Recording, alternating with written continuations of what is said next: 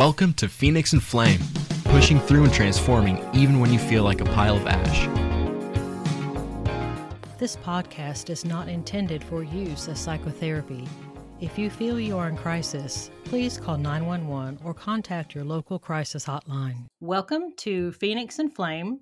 I'm Dana, and this is my podcast on pushing through and transforming even when you feel like a pile of ash. Well, today I am interviewing a wonderful person. Her name is Agape Garcia.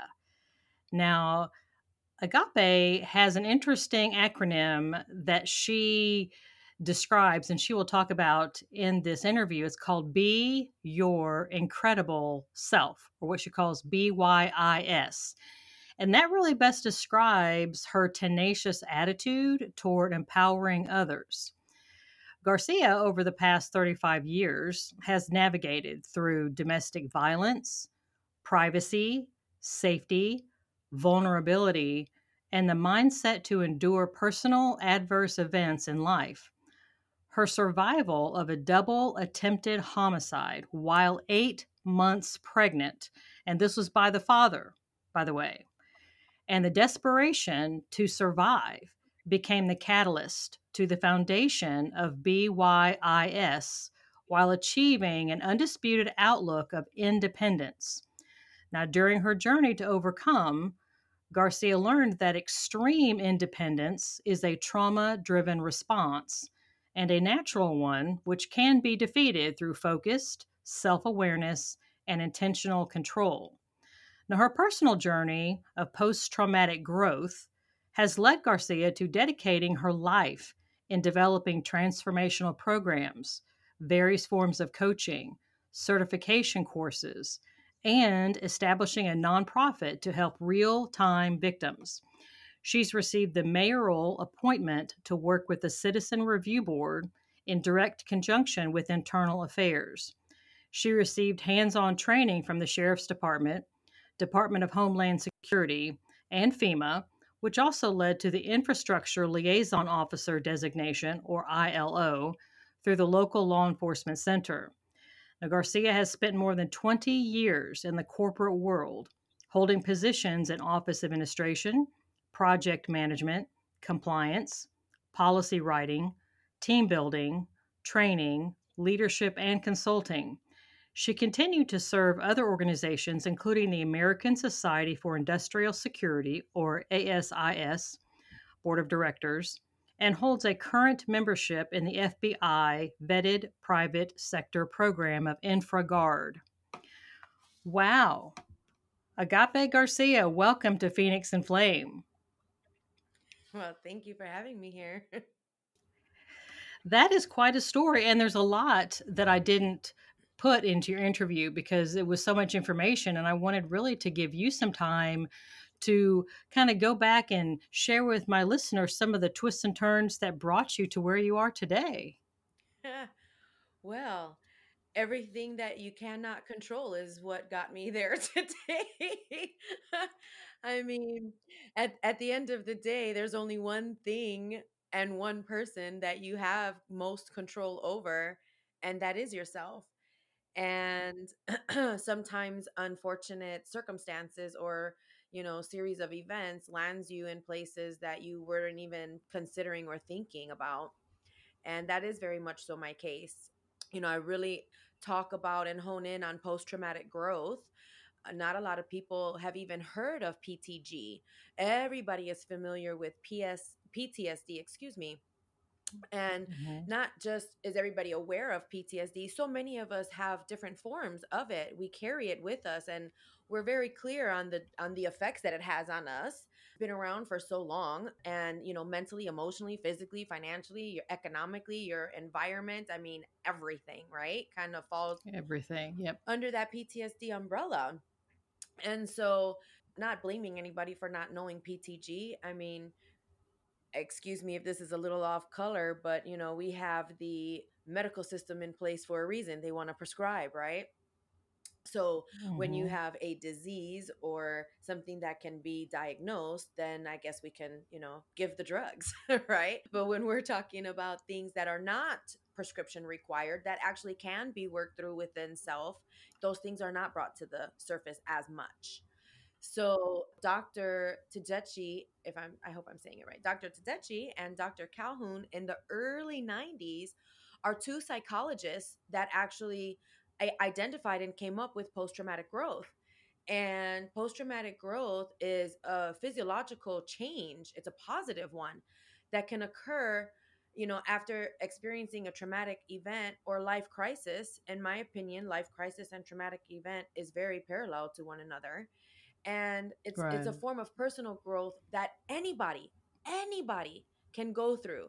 It's not only about how you cope with the trauma, it's also how you emerge from the trauma stronger, wiser, more aware.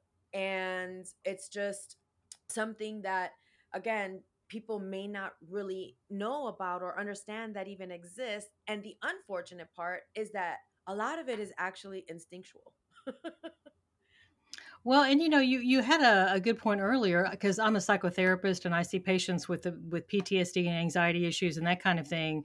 So many people do absolutely, like you're saying, they get stuck with the PTSD part, but they have to be able to move forward. And I like the way that you're really emphasizing the growth of what happens to someone beyond, so that they don't define themselves. I'm the traumatized one. I'm the one that this happened to, or I'm the one that happened to be able to honor that and say, yes, that was absolutely horrible what happened, but where do you want to go from here?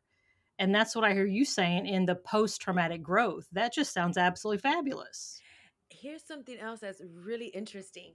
If you take someone who is in that space that's saying, gosh, I have PTSD and I just can't get over, if you find someone like that and you put them in a room with someone else who's going through the same thing, but they're looking for help, you'll see how quick that person that was talking about being stuck in that mindset is ready to jump in and help the other person. And it's like, Mm. okay, so you have this passion because you have this connection, and now you're like, yes, somebody understands me. Okay, you know what, I understand you too. Let me talk to you about some things that are working for me. You genuinely want to help, right? And it's so Right. interesting how you could be in this stuck space, but yet you're so willing and able to help somebody else, and the advice that you're giving is spot on, but you're not following it, you're just giving it, right? Mm-hmm. So right then and there, that tells me and that person, okay, you have it in you, because you obviously have the intelligence and the wisdom and the experience. That's why you're sharing it and talking to somebody else about it. So then it's getting them to that next step of how, okay, so what do you need in order to apply? What are the tools that you absolutely need in order to apply what you yourself are saying and sharing to help somebody else? As I'm listening to you talk, and you seem so full of wisdom and passion because of the experiences and the traumas that you've gone through, I'm remembering back of some of the information that was in your bio, and I'm thinking, to go all the way from this double attempted homicide while you were 8 months pregnant to everything that you accomplished past that is just amazing. I'm really interested in how did you do that? What was your, because I'm thinking, listeners that might be listening to you right now, they might be at that position where they've just gone through some horrible trauma and they're really wondering, oh my gosh, how did Agape get all the way from that to accomplishing everything that she did? What were the steps? What was most helpful to her? Okay, so the double attempted homicide was 20 years ago. So what you read Mm-hmm. was 20 years worth of surviving and trying to be a laser focused mother bear that was protecting and providing, right, for her children, because I was all that they had. And I will have to say, before I get into the steps that I took or how that happened, I will have to say that I believe strongly that the reason I had the ability to do what I did when to survive that double attempted homicide had so much to do with my childhood. And I'll say that I believe that I was born into trauma. I believe that I was a part of gestational trauma. When my mom was pregnant with me, she went through so much. And, when I was 2, she left. She left the Oh, environment that she couldn't take, and she left me in that same environment. And it was oh not just me, wow. it was me and my little sister. And shortly after she left, my little sister had developed cancer. And back then, we're talking, 40 some years ago, back then there wasn't as much research and remedial things to help with that. And so, Right. she passed away within a year. So I was 3 at the time and she was 2. And so overnight, I didn't even realize that every single void a person could possibly have, I quickly inherited. So my dad lost his wife, lost his baby girl, and then he's stuck looking at me. And so he decided, or I don't want to, I believe it was a choice. When looking back, there was no such thing as mental health and all these different Right. resources to help with, these things. It's just people knew how to cope, however, they were raised by their parents how to cope, right? So we're talking Hmm. generational, again, learnings. What he ended up doing was he ended up working third shift and sleeping all day. So then this way he was still being a responsible parent, but not a present parent. You know what I'm saying? Gotcha. He provided a roof over my head, and that's what, in his eyes, that's all I needed. So while he's Hmm. working third shift, that's where he's eating, that's where he's drinking, that's where he's having his social life. I had to wake him up when I was going to bed so he could get to work on time. By the time the alarm went off for me in the morning, he was still not home. So it was just me. So many nights and mornings I'm going to sleep crying my tail off because it's so quiet. It's extremely loud. No pets, it's just me. And so at an early age, I learned how to mitigate that feeling of such loneliness and such sadness. And I can't say that I mitigated it 100%. I did what I felt at this little teeny tiny innocent age. I figured out, Yeah. what are my opportunities, what are my options. And I'll tell you what, I was in every single after school program that was available. After the after school program, I went to whatever program was available at the park. And on those days that either one wasn't available, I would go to the cemetery and spend time with my sister because it was closer to the school than where I lived. It was literally blocks away opposed to a mile away. So I would spend so much time at the cemetery doing homework, bonding, talking, feeling like I had a connection. That was the only place. And Wow. so, You were so resilient. I mean, amazingly resilient and at such a small age, I didn't. at such a small And age. that's where I was saying earlier that I believe that so much of this is instinct. So much of it is instinct because nobody taught me that. Nobody taught me how No. to fill in the gaps. Nobody taught me what to do to avoid the negative environment or that lonely space in my head and my heart. And I'm a little girl looking to be Hmm. nurtured, looking to Hmm. be accepted, looking to be loved. And the streets, I was born and raised in Chicago. What you don't learn at home, the streets will teach you. It's a very well Yeah. known comment. And, Yes. I would say by fourth, fifth, sixth grade, I'm washing cars. I'm watching little kids so the mom could cook or take a shower. I'm cleaning houses. I'm pulling weeds. I'm mowing lawns. So I could go to the store and buy food and buy things that a girl needs, you know? Wow. You are amazingly industrious. That's amazing. I mean, wow. For you to do that, you think of so many, people in the similar situations might have children, they might have just languished and ended up who knows where, but there was something about you. You were able to pull yourself up and then reach out and look for opportunities and make money you were having to provide for yourself when you were in elementary school. Yes. Yes. And don't get me wrong, there was that other side of me that was town boy because, I only had my dad. His Mm. extracurricular activity was karate, and he got to practice on me when he got home. And so, Mm. there was some of that too rough house of playing around that resulted in people calling DCFS and them coming to my place every year almost for about 8 years straight. And So that didn't make me a punk. I was okay if we had something to hash out, outside. And plus, during grammar school, boys and girls are the same, height and weight. So fighting isn't, that big of a difference when you're Right. young. So, I wasn't afraid neither. I was out there. At this young age, I'm not only building a work ethic, I'm also learning the neighborhood. I'm learning how to get around. I'm meeting new people. I'm meeting so many people because I'm never home. And so I would have to say that during the the teenage years, everybody knows that's like the worst time ever.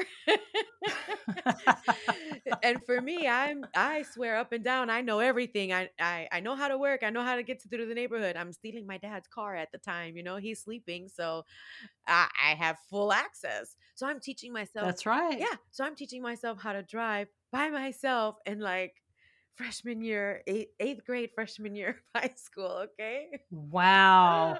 This, what you're sharing lends a whole new light to what you were saying, what was in your bio about extreme independence. I mean, even before that stuff happened later when you were an adult, all of this, your childhood was like a landscape where you had to be extremely independent to survive. There was no There choice. was no choice. That's right. No. That's right. Well, that was amazing. And that's why I'm saying it's still like it's so instinctive when you are at that place. And I've thought about it several times and wondered, was it survival or was it desperation? Or is it both? Can it be parallel? Right. You know? Yes. So, anyways, like I said, I grew up in Chicago. So even back then, it was not the best of neighborhoods at all. I don't think it ever was. It definitely is not still.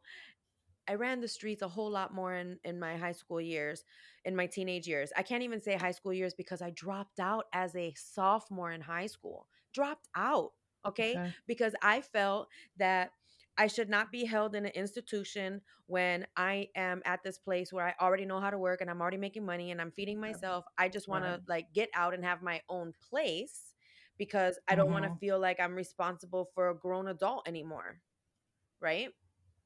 And It so would have been easier for you to be alone in some ways. as a teenager, that's what I was thinking. But looking back, I'm like, are you kidding? Rent was paid.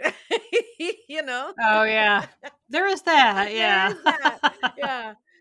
So I ended up meeting, this boy. I will say a boy. I met this boy when I was, 15. And, he was my first true love. And it was violent. It was teen violence. Oh my gosh, we fought so much. And, to me, it was normal because I was getting that from my dad, Hmm. so much throughout my That's life. right. And that's what was outside my door all the time. Fights at school, fights on the street, fights walking home, whatever. It's just the norm. I didn't know any different. That was the norm. Yeah. That's right. I was 17 and pregnant, and when I was about 8 months pregnant with my first child, we had got into a pretty bad fight, and I ended up going to ER and having to wear a heart monitor the rest of my pregnancy, to the point where I ended up having a minor surgery about a year after she was born. It was a lot. I knew that night that we had got into that scuffle that this was not going to be my life. This is not what I was going to bring my daughter into. This was not the world for her. I was not going to repeat any patterns that my mother created. I was not going to create any patterns that my father created. I was going to be a checked in mother, a very present mother, a mother that was not going to tolerate this type of BS in my environment nor in her world. And so I was very adamant about that. I was very vocal about that. And, things died down for quite some time. And after I had her, it was like it picked right back up. And, I would have to say also that her dad decided to turn to the streets after she was born. We were together because that was a big thing for me, even though we lived in the hood and there was gangbangers on every corner and different things you could get into at any given time of the day and night. I was not going to deal with somebody who was about the streets because I don't have to want to worry about what neighborhood am I walking to when I'm trying to go to the store or go to school or go pick up my daughter or go to a doctor's appointment. I am not going to be marked, not me, not my car, not anything, especially because of somebody else and making their poor decisions on their livelihood. When he decided to turn to the streets, which was about 3 months after 3 to 6 months after our daughter was born, I packed my stuff and I left. And I didn't leave my baby behind. I took her with me. And we ended up moving into a cold basement, brick walls, cement floor, no heat. I didn't care. I got a remnants carpet. I had a crib. I had dressers. I had a day bed, and I bought space heaters. There was a bathroom down there. Thank goodness. You were going to make this We were gonna happen. make It this was going to happen. That's happen. right, and we did. And we did. I have pictures to that I can show. I should probably do that. That's awesome. Like our clothes are hanging on the pipes. In the basement. That's right. Hey, that works. That works. That's right. And Mm-hmm. to me, it was about the peace. I just knew what I was not going to do. I may not have known who I was or where I was going. I just knew who I wasn't and where I wasn't going. And that's one thing that I press on heavily as well with people that may feel like they're not quite sure, they're struggling with their identity or struggling with where they're, supposed to be going or what they're supposed to be doing. And if you're in that tight of a back and forth in your head as to, where is it that you're supposed to be going or doing or having or sharing, maybe focus on what you shouldn't be. Then this way you're still having awareness on either side. And when you're in your walk and your day-to-day talk, you're aware if you're slipping into what you're saying you're not doing. I like that because sometimes we have a hard time figuring out where we're going. It's a long, long journey. And sometimes we have this feel of where we want to go, but we don't really know where that is or how to get there. But we can identify what we don't want or who we don't want to be, who we don't want to hang around with. So that's really a very, very wise piece of information, piece of advice for people. It's like, if you don't know where you want to go, do you know where you don't want to go? Right. 100%. That helps you. Yeah. That gives you direction. Yeah. And as soon as you have that awareness, you start having more control, right? Because I'm going to go back to what I said in the beginning. You can only control yourself and nothing else. Yes. And so even for those long-term goals, cut those back. Just have a weekly goal. Like on a Sunday, think about what you want to have done by Friday. Start with Friday.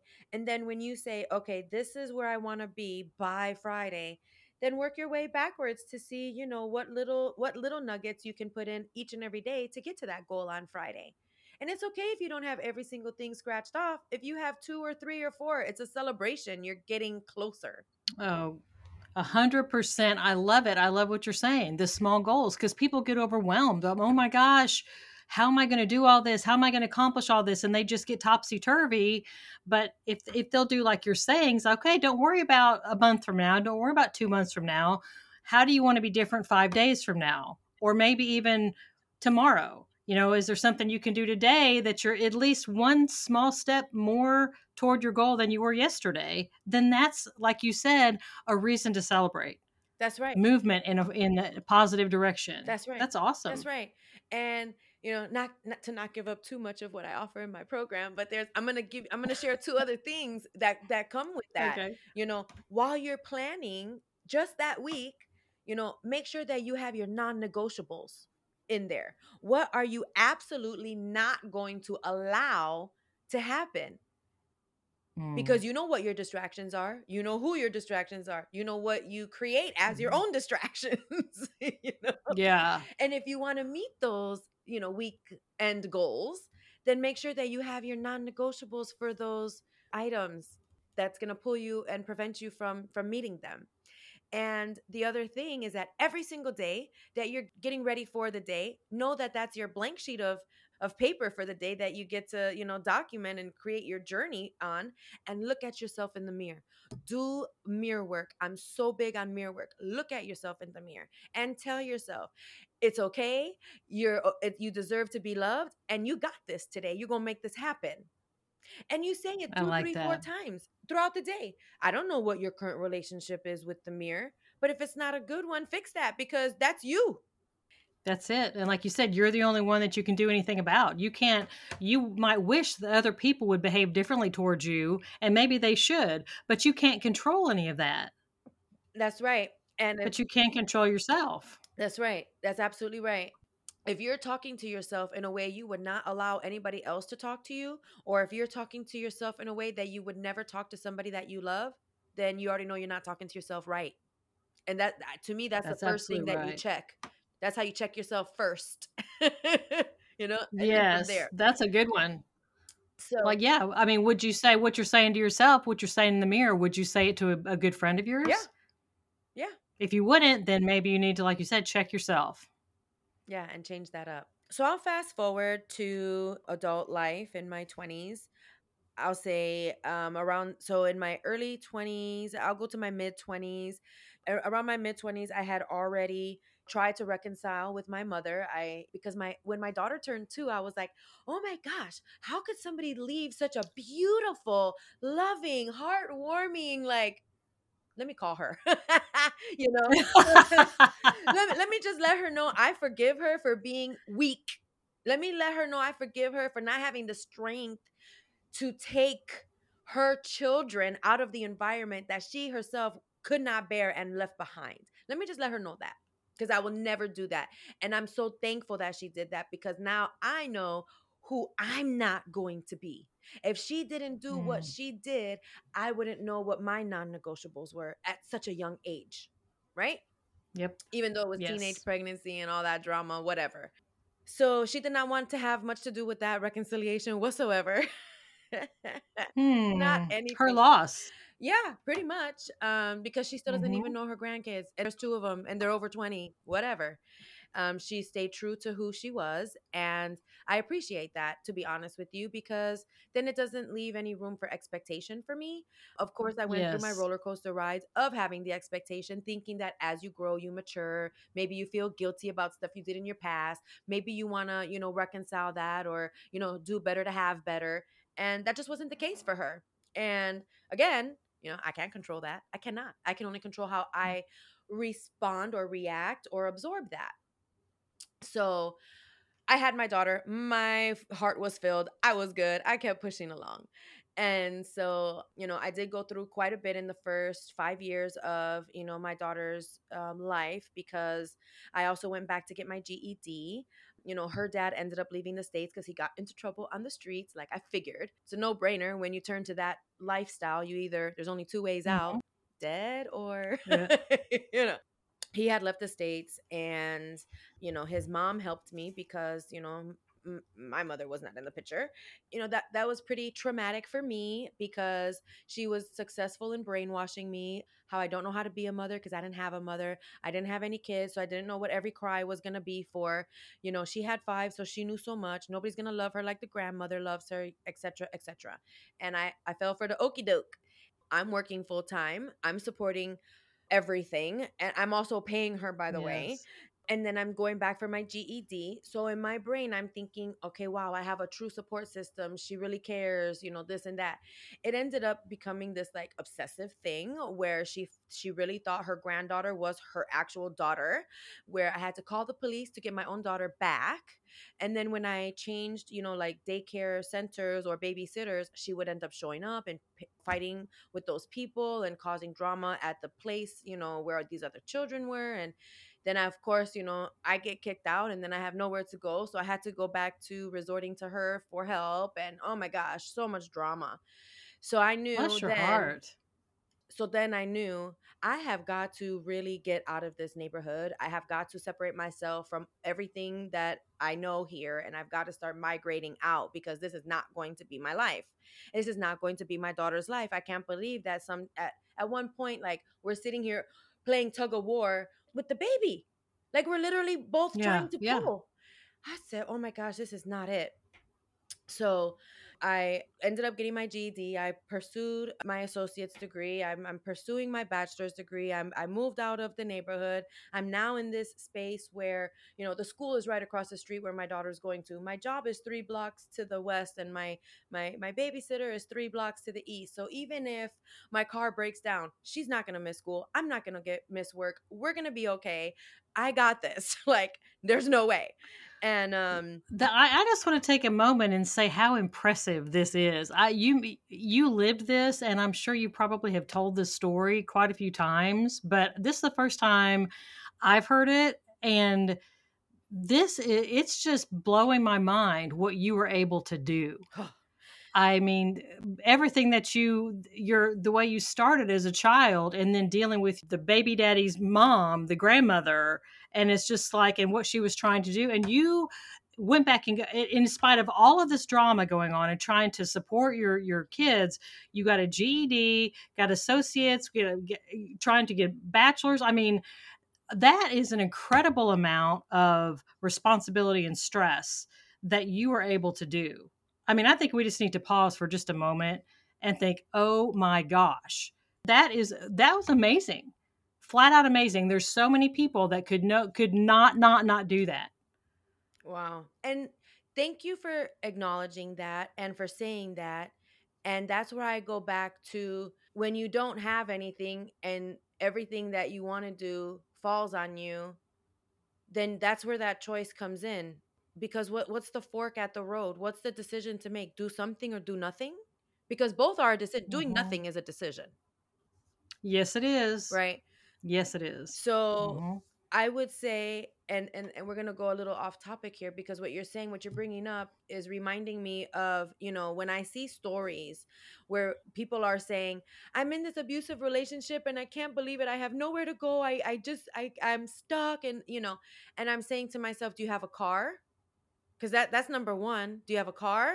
Because you could go to your car and you could drive. You go to your car and you can. I've slept in my car with my kids because I had to, or because I couldn't go to where I was going, or because I didn't want to be in that particular environment.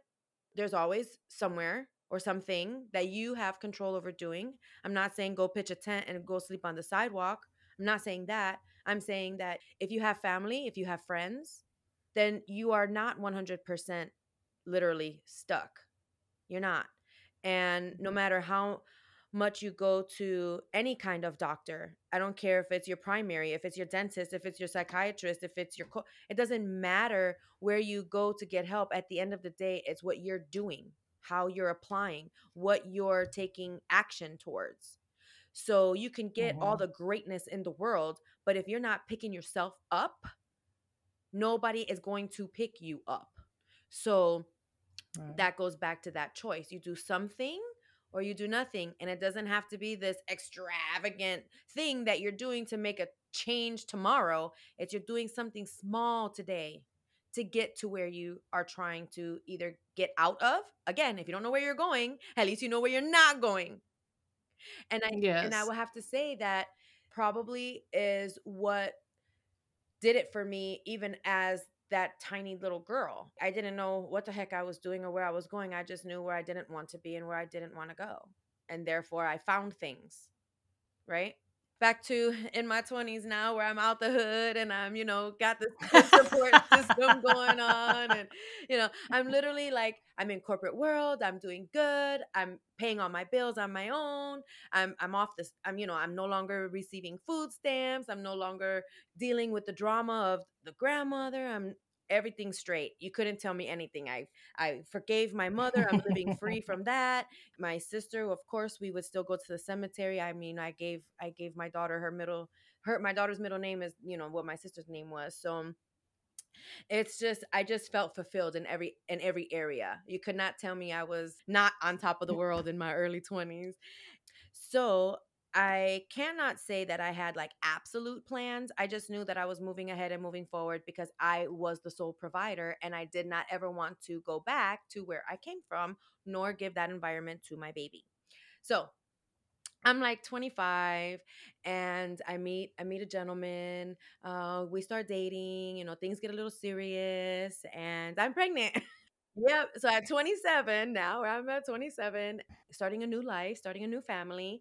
And when I was 3 months pregnant, not only was I diagnosed with chickenpox, but he was also offered a position across the states. So that was now on my table. Okay, what do I want to do? We're not married. We're dating serious. Now we're having a family. What is it that we want to do? And so, getting out of the neighborhood is a success story all in itself when you come from the neighborhood. So I was like, okay, I'm just 30 minutes outside of the city. Let's do this, not a problem. So he went first, and it was important because I was in school, my daughter's in school, I'm working full time. I had a lot of stuff I needed to kind of close out and needed time to close out. And so I flew out a couple times to check out the neighborhoods to see where do we want to live, etc. Everything went as planned. He went first. He got the place. He settled in himself. And then at about 7 months pregnant was when I drove out. I packed all my stuff, put it in like the door-to-door storage. So it was going to be quite a few weeks before my items arrived, which was fine. I had enough that packed in my car, no problem. So it took about 2.5 days to get to our destination. I was super excited. We had one day of like downtime before I was putting my daughter into school, so she didn't even miss a day of school. Okay, and Wow. yeah, and so I got her in school, and I'm learning the neighborhood. My focus was, taking care of the kitchen and learning the layout of the land, getting to know my doctors and whatnot. So 3 weeks later, my items arrive, and in such excitement, I am blasting the music. My daughter's in school, he's at work. I get to find a place for all my stuff and get ready for nesting and getting stuff for the baby and all that excitement. So I'm putting stuff away, and I come across remnants of another woman. Oh And my. yes, my eyeballs are out of my face. My heart is out of my chest. My mind is running rampant. And I'm like, okay, okay. Did he tell me he had family over? Did he have friends? Did he have visitors? Why would this stuff be here even if they did? Why wouldn't it have been returned? This kind of seems like it just didn't seem right. It was underneath the bathroom sink all the way in the back? And I'm like, all Mm-hmm. right.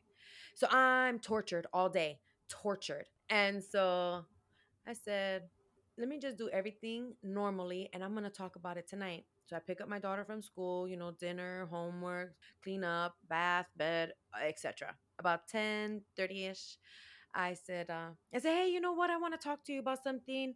As I was unpacking today, I came across remnants of another woman, and I would like to know what is this about? Because I'm thinking, you didn't tell me you had company, you didn't tell me you had visitors, and I just left everything behind. And he said, you were going through my stuff?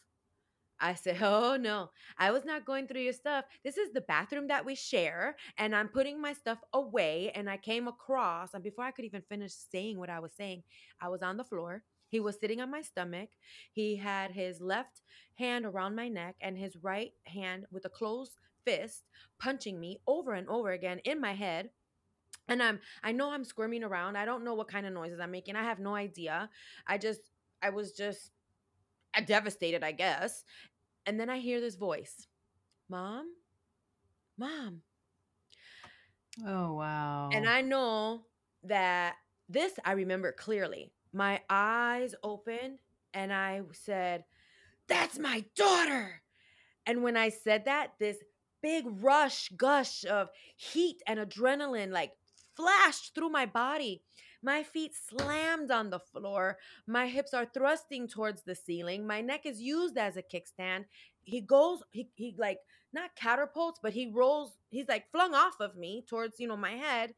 By the time I get up, which I don't even know how in the world I got up, I just like literally popped up. But I run around the side of the back end of the couch. My daughter's already at the bottom of the stairs. I grab her hand and we run out the door just like that. PJs, barefoot, 11 o'clock at night, like that. As soon as I saw the first apartment that had their, lights on, I need to use your phone. Can you please let me in? Here's this big pregnant woman with a little girl crying her eyes out, asking for the Oh phone. goodness. I woke up the whole house, and thank goodness there was kids there. I was like, can you please just let the kids go over there? I just need to use the phone. I'm crying. I cannot even think straight. I'm just like, is this my reality? I'm completely devastated. I have nothing.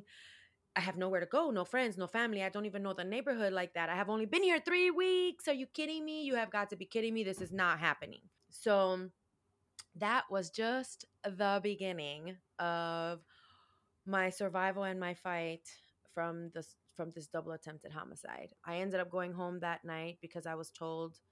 I ended up going home that night not knowing if he was going to be released or not, because in Chicago something like that could happen and you're coming home in a couple hours. I had no Mm-hmm. idea the Mm-hmm. state laws, no idea anything. I'm brand spanking new, and I didn't think I had to Right. research that before I left. I did not get any sleep that night, obviously. I barricaded the door with anything and everything I could possibly, move in front of that. I spent the whole night researching, what should I expect? What's going to happen? What are the laws? I did not sleep. I took my daughter to school the next day like clockwork. I knew in my head I needed her to stay a child.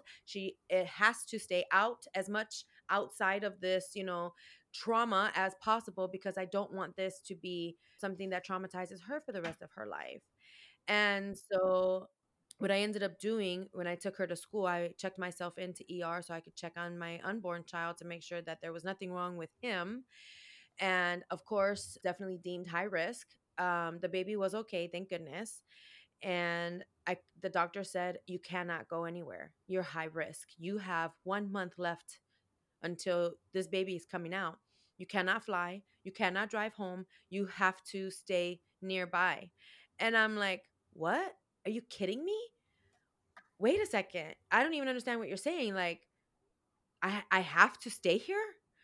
And then I'm thinking to myself, okay, fine. If I have to stay here, that means it would be stupid for me to go back to where we both came from. We both have family. We both have friends. We both have mutual people that we know. Why would I go back to the place where he would be able to then find me later or get to me later? Or Mm. I don't know. I didn't even know who this person was anymore. Obviously, he has the capability of dang near killing us. So I have no idea who this is. Is this even a person? All of that's out the door. So Right. being stuck for real, that's being stuck for real. Okay. I'm here to tell you that if you need shelter today, you're not going to get it. If you need food stamps today, you're not going to get it. If you need money today, you're not going to get it. If you need medical assistance today, you're not going to get it. You got to stand in that line. You got to fill out that application. You have to go through extensive interviews. You have to wait to get called. I mean, honey, my phone was turned off. My electricity was turned off with food in the fridge and the freezer after I did a big, grocery to plan ahead. I mean, I went through it. I ended Where up, did you go? oh, let me tell you where I went. I went straight to the leasing office with the restraining order, straight to the leasing office with the police report, straight to the leasing office with all the information showing that I needed to be taken off of the lease.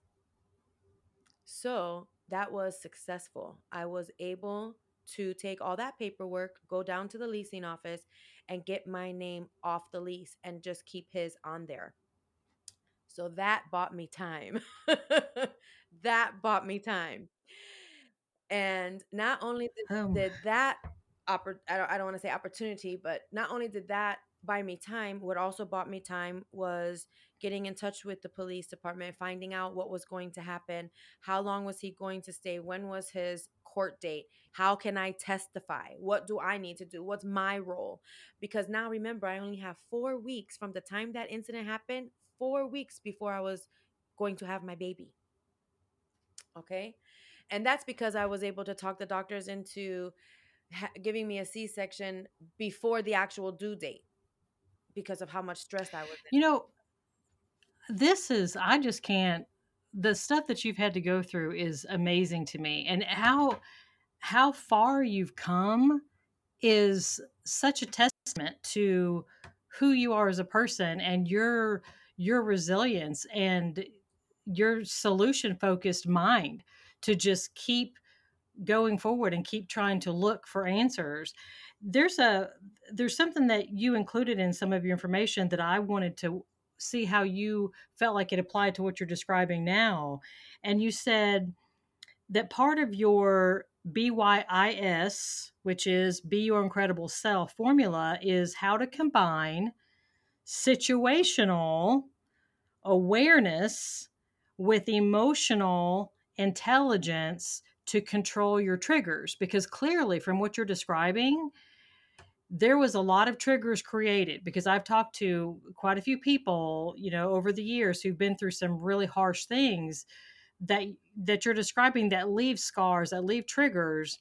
And so what are your feelings and thoughts about the BYIS formula in combining this situational awareness with emotional intelligence to control the triggers so that you clearly were able to do that so well because you came forward in life and accomplished so much.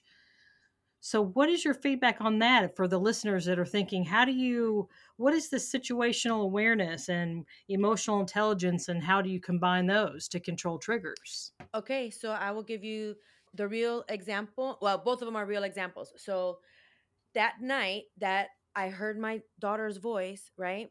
When I opened my eyes and that Mm-hmm. adrenaline came through, it was an automatic thing. And I believe that we all have that as well. I do believe that it's instinctive because I had no time to think. I was Mm-hmm. just in the moment, right? But it was the Yeah. situation that I was in, and that voice kicked in my emotional, that those were my heartstrings. That's my daughter right there, okay? And it was at that moment I knew that I was in a life-threatening situation, and that same second I knew that I did not want my baby to come down and see me in that situation or for her to be in danger.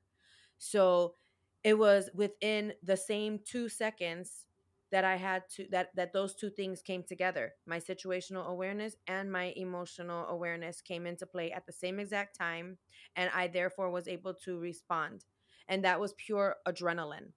Now, that is what I call instinctive. Moving forward with this formula, I'll take you through an exercise so you can actually feel it for yourself. Oh, fabulous. Yeah. Now, there's positive triggers and negative triggers. Usually, when we say triggers, people are automatically think negative, and that's fine because usually it is. But I also want to bring that friendly reminder that there are positive triggers as well. And the perfect example of that is put on your favorite song. What are Mm. you gonna do? What do you do right away when you hear your song? Oh, you're Oh, moving. hello. Your body's That's right. moving. That's right. That's right. And you get this smile and you're like, "Hey, you're turning up the volume, you're doing something. You're doing many things." Mm-hmm. Now, when it's that Mm-hmm. negative trigger, you have a physiological change as well. There's something that your body goes through as well. If it's your eyebrows going up, if it's your eyebrows going down, if it's that lump in your throat, if it's that heaviness in your chest, if it's that swirling in your stomach, that's your emotions. Your emotions reside in your body where you're feeling that trigger. All right. So, as soon as you feel that physiological change, you are becoming aware of your emotions.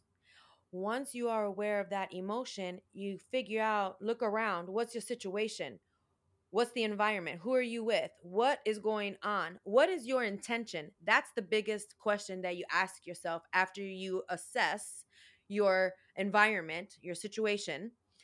You ask yourself, what is my end goal here? Because the second that you are able to recognize that you are having a response, that you are being triggered, you are empowered at that very moment to control how you respond opposed to how you would normally react. Big difference. Mm. Big difference. Reacting Yeah. is knee jerk, non thinking. Responding has thought. And I'm going to make it a little funny for you. The Incredible Hulk is what every person knows. The Incredible She Hulk is not what every person knows. And the Incredible She Hulk has been around since the 1980s. The Incredible She Hulk is smarter and stronger than the Hulk. And they are superheroes that have superhuman powers. They are triggered by their environment. They are triggered by their emotions. They turn into monsters that they do not like because they become destructive. And what they'll do is they'll retreat in order to avoid, right? It's amazing. I love, Yes. and I'm not even a Marvel fan. I never had time to even get into all that stuff, obviously, because of my life. And I just started learning about the Incredible She Hulk a couple years ago. And that's also where Be Your Incredible Self comes from. Not only because everybody wants to be a better version of themselves, everybody wants to level up in some area, whether it's mental, emotional, physical, spiritual, whatever. You want to leave that legacy behind with your loved ones. And we have strength that is incredible, that can come out of nowhere at any given time when it's warranted. Do the research and look up the woman that lifted the car off of a child. Okay? It's real. Mm-hmm. We have it. It's instinctive. I keep going back to that. So The Be Your Incredible Self formula is something that I teach. It's a whole class because not everybody has situational awareness. You know, it is something that has to be taught at times. For me, I had to have situational awareness growing up as a little girl. I've almost been kidnapped. I've been groped. I've gone through a lot, especially in the neighborhood. You know, so having situational awareness is very instinctive to me and something that can easily be taught. Emotional awareness, it takes a little bit more because for people that have gone through so much trauma, they are more guarded than they are vulnerable. And I teach how to be vulnerable and safe at the same time. And that comes along with trust. People ask me, well, how do you trust again after going through such a, experience? How do you what are those steps? And I simply say it starts with yourself. You're not worried about who can you trust and how do you go about trusting them. You're worried about, are you trusting your judgment again? Are you trusting your vulnerability again? Yeah. It's Right? just like looking toward bringing, I love that you keep bringing it back towards yourself. Yeah. I want to pause here for just a minute, Agape, and I want to make sure that my listeners, who I'm sure they have been just riveted to everything that you've shared today, because you've accomplished so much and you have like legit street cred. I mean, you have been there. I mean, besides just born into it, I mean, you were there before you were even born. And everything that you've experienced, I want to make sure that the people that are listening know where to go if they want more of you. They want more of what you have to share. They want more of your wisdom. They want more of your training. So tell us where they need to go. And I will make sure that I put all of that in show notes. So if there's somebody listening out there and you're like driving your car, you can't write stuff down, that's okay. It's going to be in the show notes. I'm going to have it posted there. So where do you want them to go for them to get more of you and what you have to share? BeYourIncredibleSelf.com is my website. Be Your Incredible Self is my Facebook. Be Your Incredible Self is my Instagram. And I'm new to social media because I've been off the grid 25 years because I needed to provide and protect. So that was a choice for me to stay off of social media. So you're not going to find Understand? a lot of stuff because it's fairly new to me, but I have my kids' blessings because they're older now and they believe that my story and my passion and mission will help so many others. And that is why I am here. I believe my purpose and my life was spared to definitely provide this type of conversation, story, and testimony because the statistics show 1 out of 3 women, 1 out of 7 men have been exposed to or experienced domestic violence, which comes in so many forms to include narcissism and the blanket of self doubts that wrap around us, the identity issues that we have with who we are afterwards. You're not alone. We all go through it. It's natural, it's normal. And I'm here to tell you that it's okay and that you don't have to try to deal with everything by yourself. There's a community of us. We come together and we build each other up. It's about moving forward and ahead because you can have what you deserve, but you have to believe it. Yes. That is awesome. And it's so helpful, like you were saying earlier, to be able to connect with someone that you know has been there, that trauma, and try to be able to grow and work with each other. So we're kind of having to wrap up today for the podcast. Agape, do you have any last little tidbit you want to share, or do you feel like we pretty much kind of covered what we could cover today in this podcast? I know I'm excited for my listeners to go to your website because you clearly have so much to offer that it can't really be contained in a podcast. All I can I do with know. this is to kind of I can maybe whet the appetites of my listeners to really want more of you and to get more of your story and more of what you have to offer. So I'm just going to say, everybody go to beyouриncredibleself.com to get more of Agape Garcia. And it's spelled So correctly. There's no misspelled words. It's all be your incredible self. And the one thing that I would like to, well, two things.